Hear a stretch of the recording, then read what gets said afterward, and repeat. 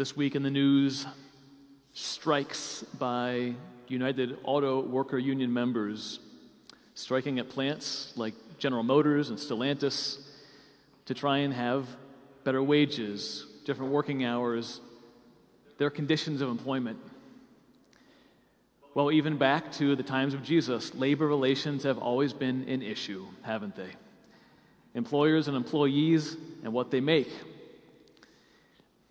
In this amazing parable, Jesus begins by saying, the kingdom of heaven is like this. Keep that in your mind the entire time. He is trying to explain what the kingdom of God is like because it's not like this world. So tonight I want to just peel back maybe 3 layers of this parable, each one a little bit deeper than the previous, layers of the meaning of Jesus' words for us. Before that, though, just a couple teaching points. First of all, it's good to think about how people found workers in Jesus' time. You know, we talk about careers and stable jobs. Not a thing, okay? Most people were farmers for survival. There were a few people who had trades and crafts and were in bureaucracies, but most people, if they were going to be laborers, it's not like you had the same job for years. You hoped day by day you would get hired, and you'd stand in the marketplace hoping someone had work for you, hoping someone had money to pay you. That's how it worked. Having like something that went on long term you could count on as a peasant, very rare. If you found that, you thought yourself very, very lucky. Okay, so that's first of all. Secondly, the vineyard, the image of a vineyard, is frequently used in the Old Testament for the nation of Israel. It's also an image of the kingdom of God. It's also an image of the church. So keep that in mind. And finally, the hours of the day, okay? Now, our translation has like 5 o'clock, 3 o'clock. What it actually says is, at the first hour of the day, which is dawn, 6 a.m., the landowner finds his first employees. And then the rest of the day, he's calling more and more employees. And then at the 11th hour, that's 5 p.m., that's the last hour of the workday, because it's the last hour of daylight. At the last hour of the day, 5 p.m., the 11th hour, he calls even more people who work for 1 hour. 12-hour day, okay? Here's the first layer of the onion. It's all about when those laborers find their employment. Since the early church, we've understood this parable referring to the Jews and the Gentiles. The Jews being those people who are called into God's service in the vineyard at the very beginning, since they were called by the covenant to Abraham. But with Jesus, the covenant of God was open to all people on the earth, even the Gentiles. So imagine, first century, you're a faithful Jew, and you've been keeping the law of Moses, you've been avoiding certain foods, you've been praying in a certain way, you've been doing lots and lots of things to serve God your entire life. And the Gentiles, the pagans, those other people who don't honor the one living God, maybe they worship idols, all of a sudden they're next to you in the pew and they're worshiping next to you. And they've been baptized as well. You're both baptized believers in Jesus. You're following the Messiah. And you might say, hey, how'd you get in here?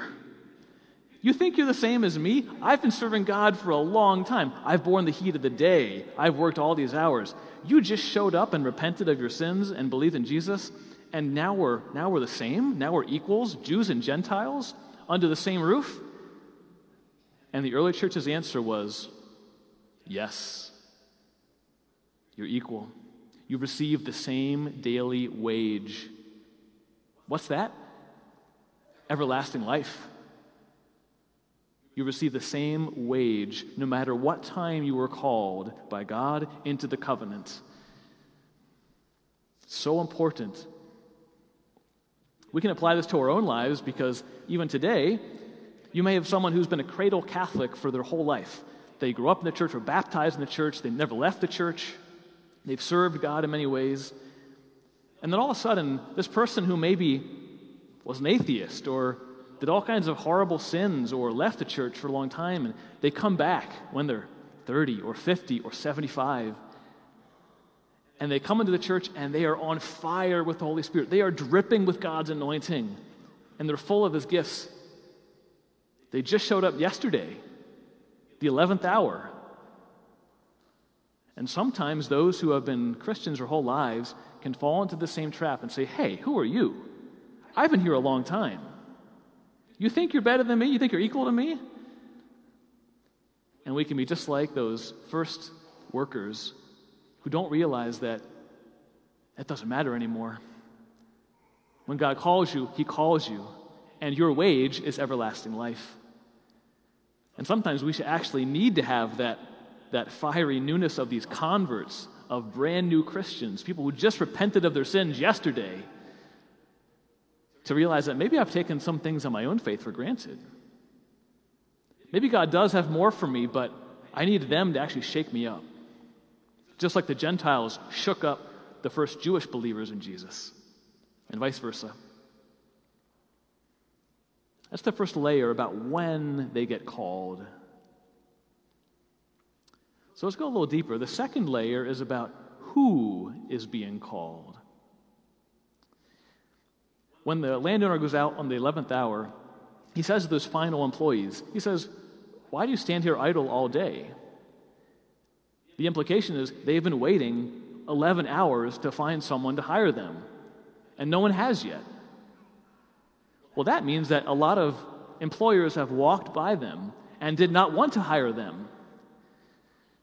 As an employer, you want to hire the best talent, don't you? You want to have the cream of the crop, top 5%. You're very selective. So how many employers that they walked by those guys and said, they look kind of weak. I don't see a lot of muscles on them. They look kind of lazy, and walked on by. It's not what I'm looking for. But what does the landowner do? He walks by him, he says, hey, you guys, you haven't found work yet? No, we're still waiting. You know what, there's just 1 hour of daylight, but you know what, you guys are perfect. Come with me, I got work for you. Come with me. See, remember, this parable is about the kingdom of God, okay? This is how God works in the kingdom. He employs who the world believes are unemployable. When the world sees, you don't have anything to offer me. There's better people than you. I'm going to walk on by you. God says, oh, I got plenty of work. You're perfect. Come with me.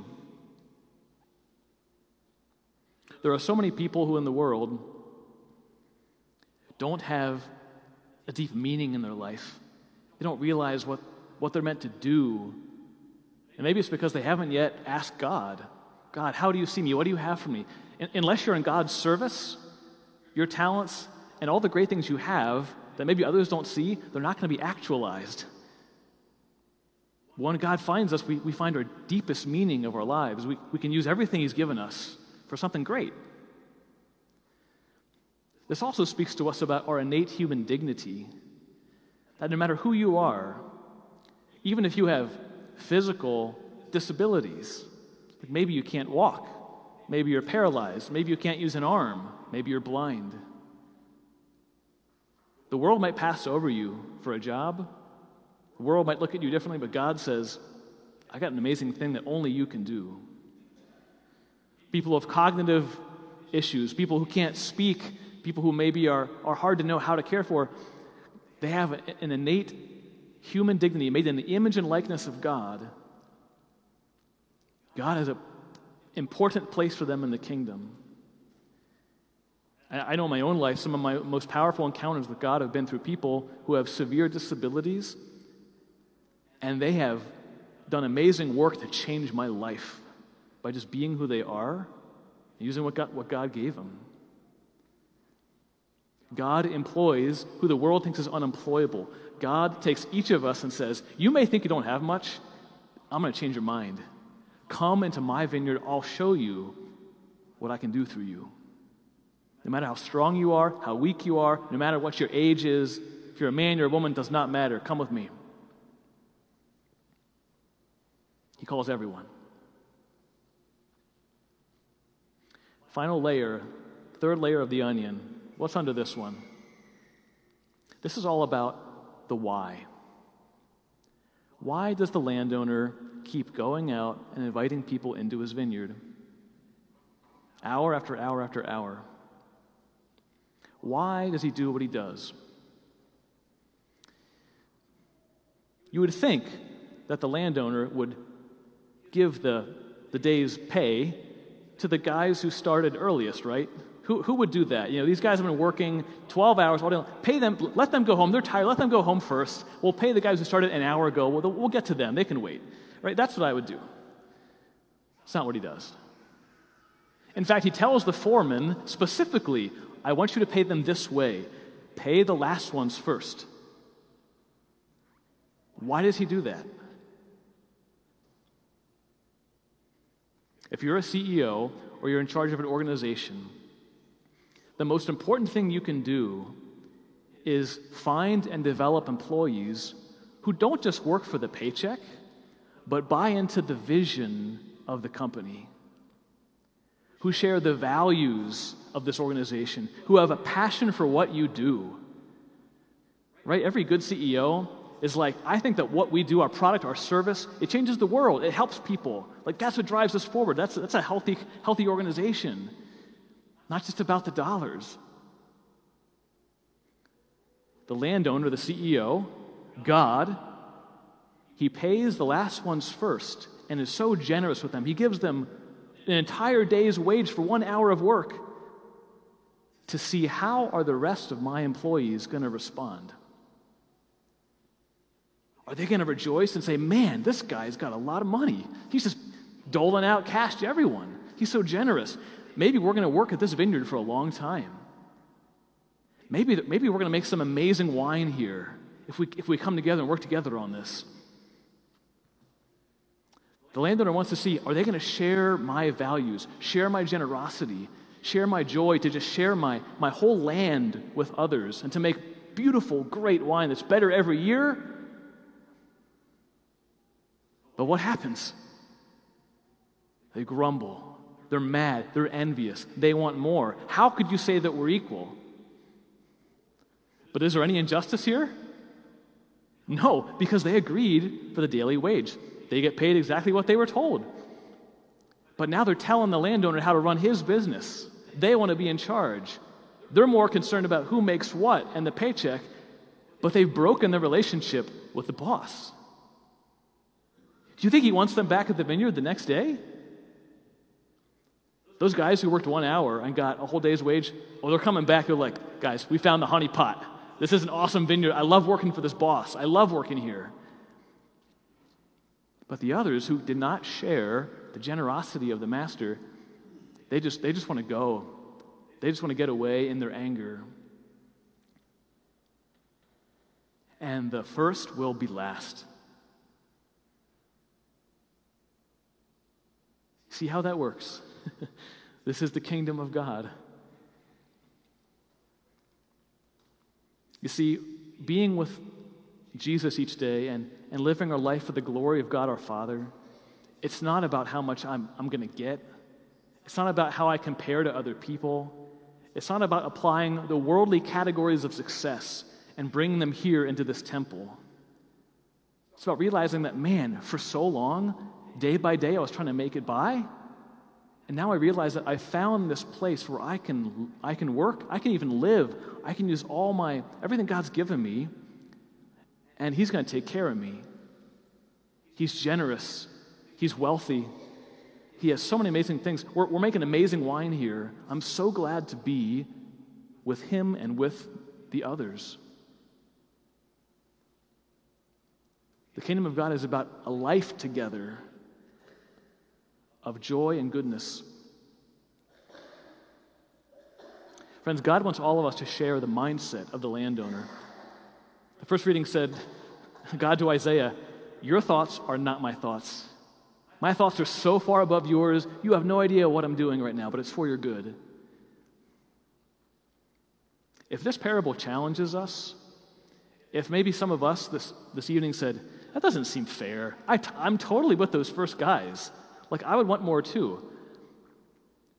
I invite you to pray with this scripture and ask, Lord, let your thoughts come into my mind. Help me to see with eyes of the kingdom.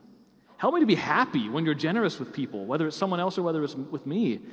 Help me get my eyes off just the paycheck and getting by day and realize that you've given me a kingdom. My inheritance as a son or daughter of God is a kingdom where there's good wine, really, really good wine, and lots of parties. Let's ask for the grace tonight to let the Word of God convict us and transform us so that we can share the values of the landowner, so we can share the heart and the mind of God.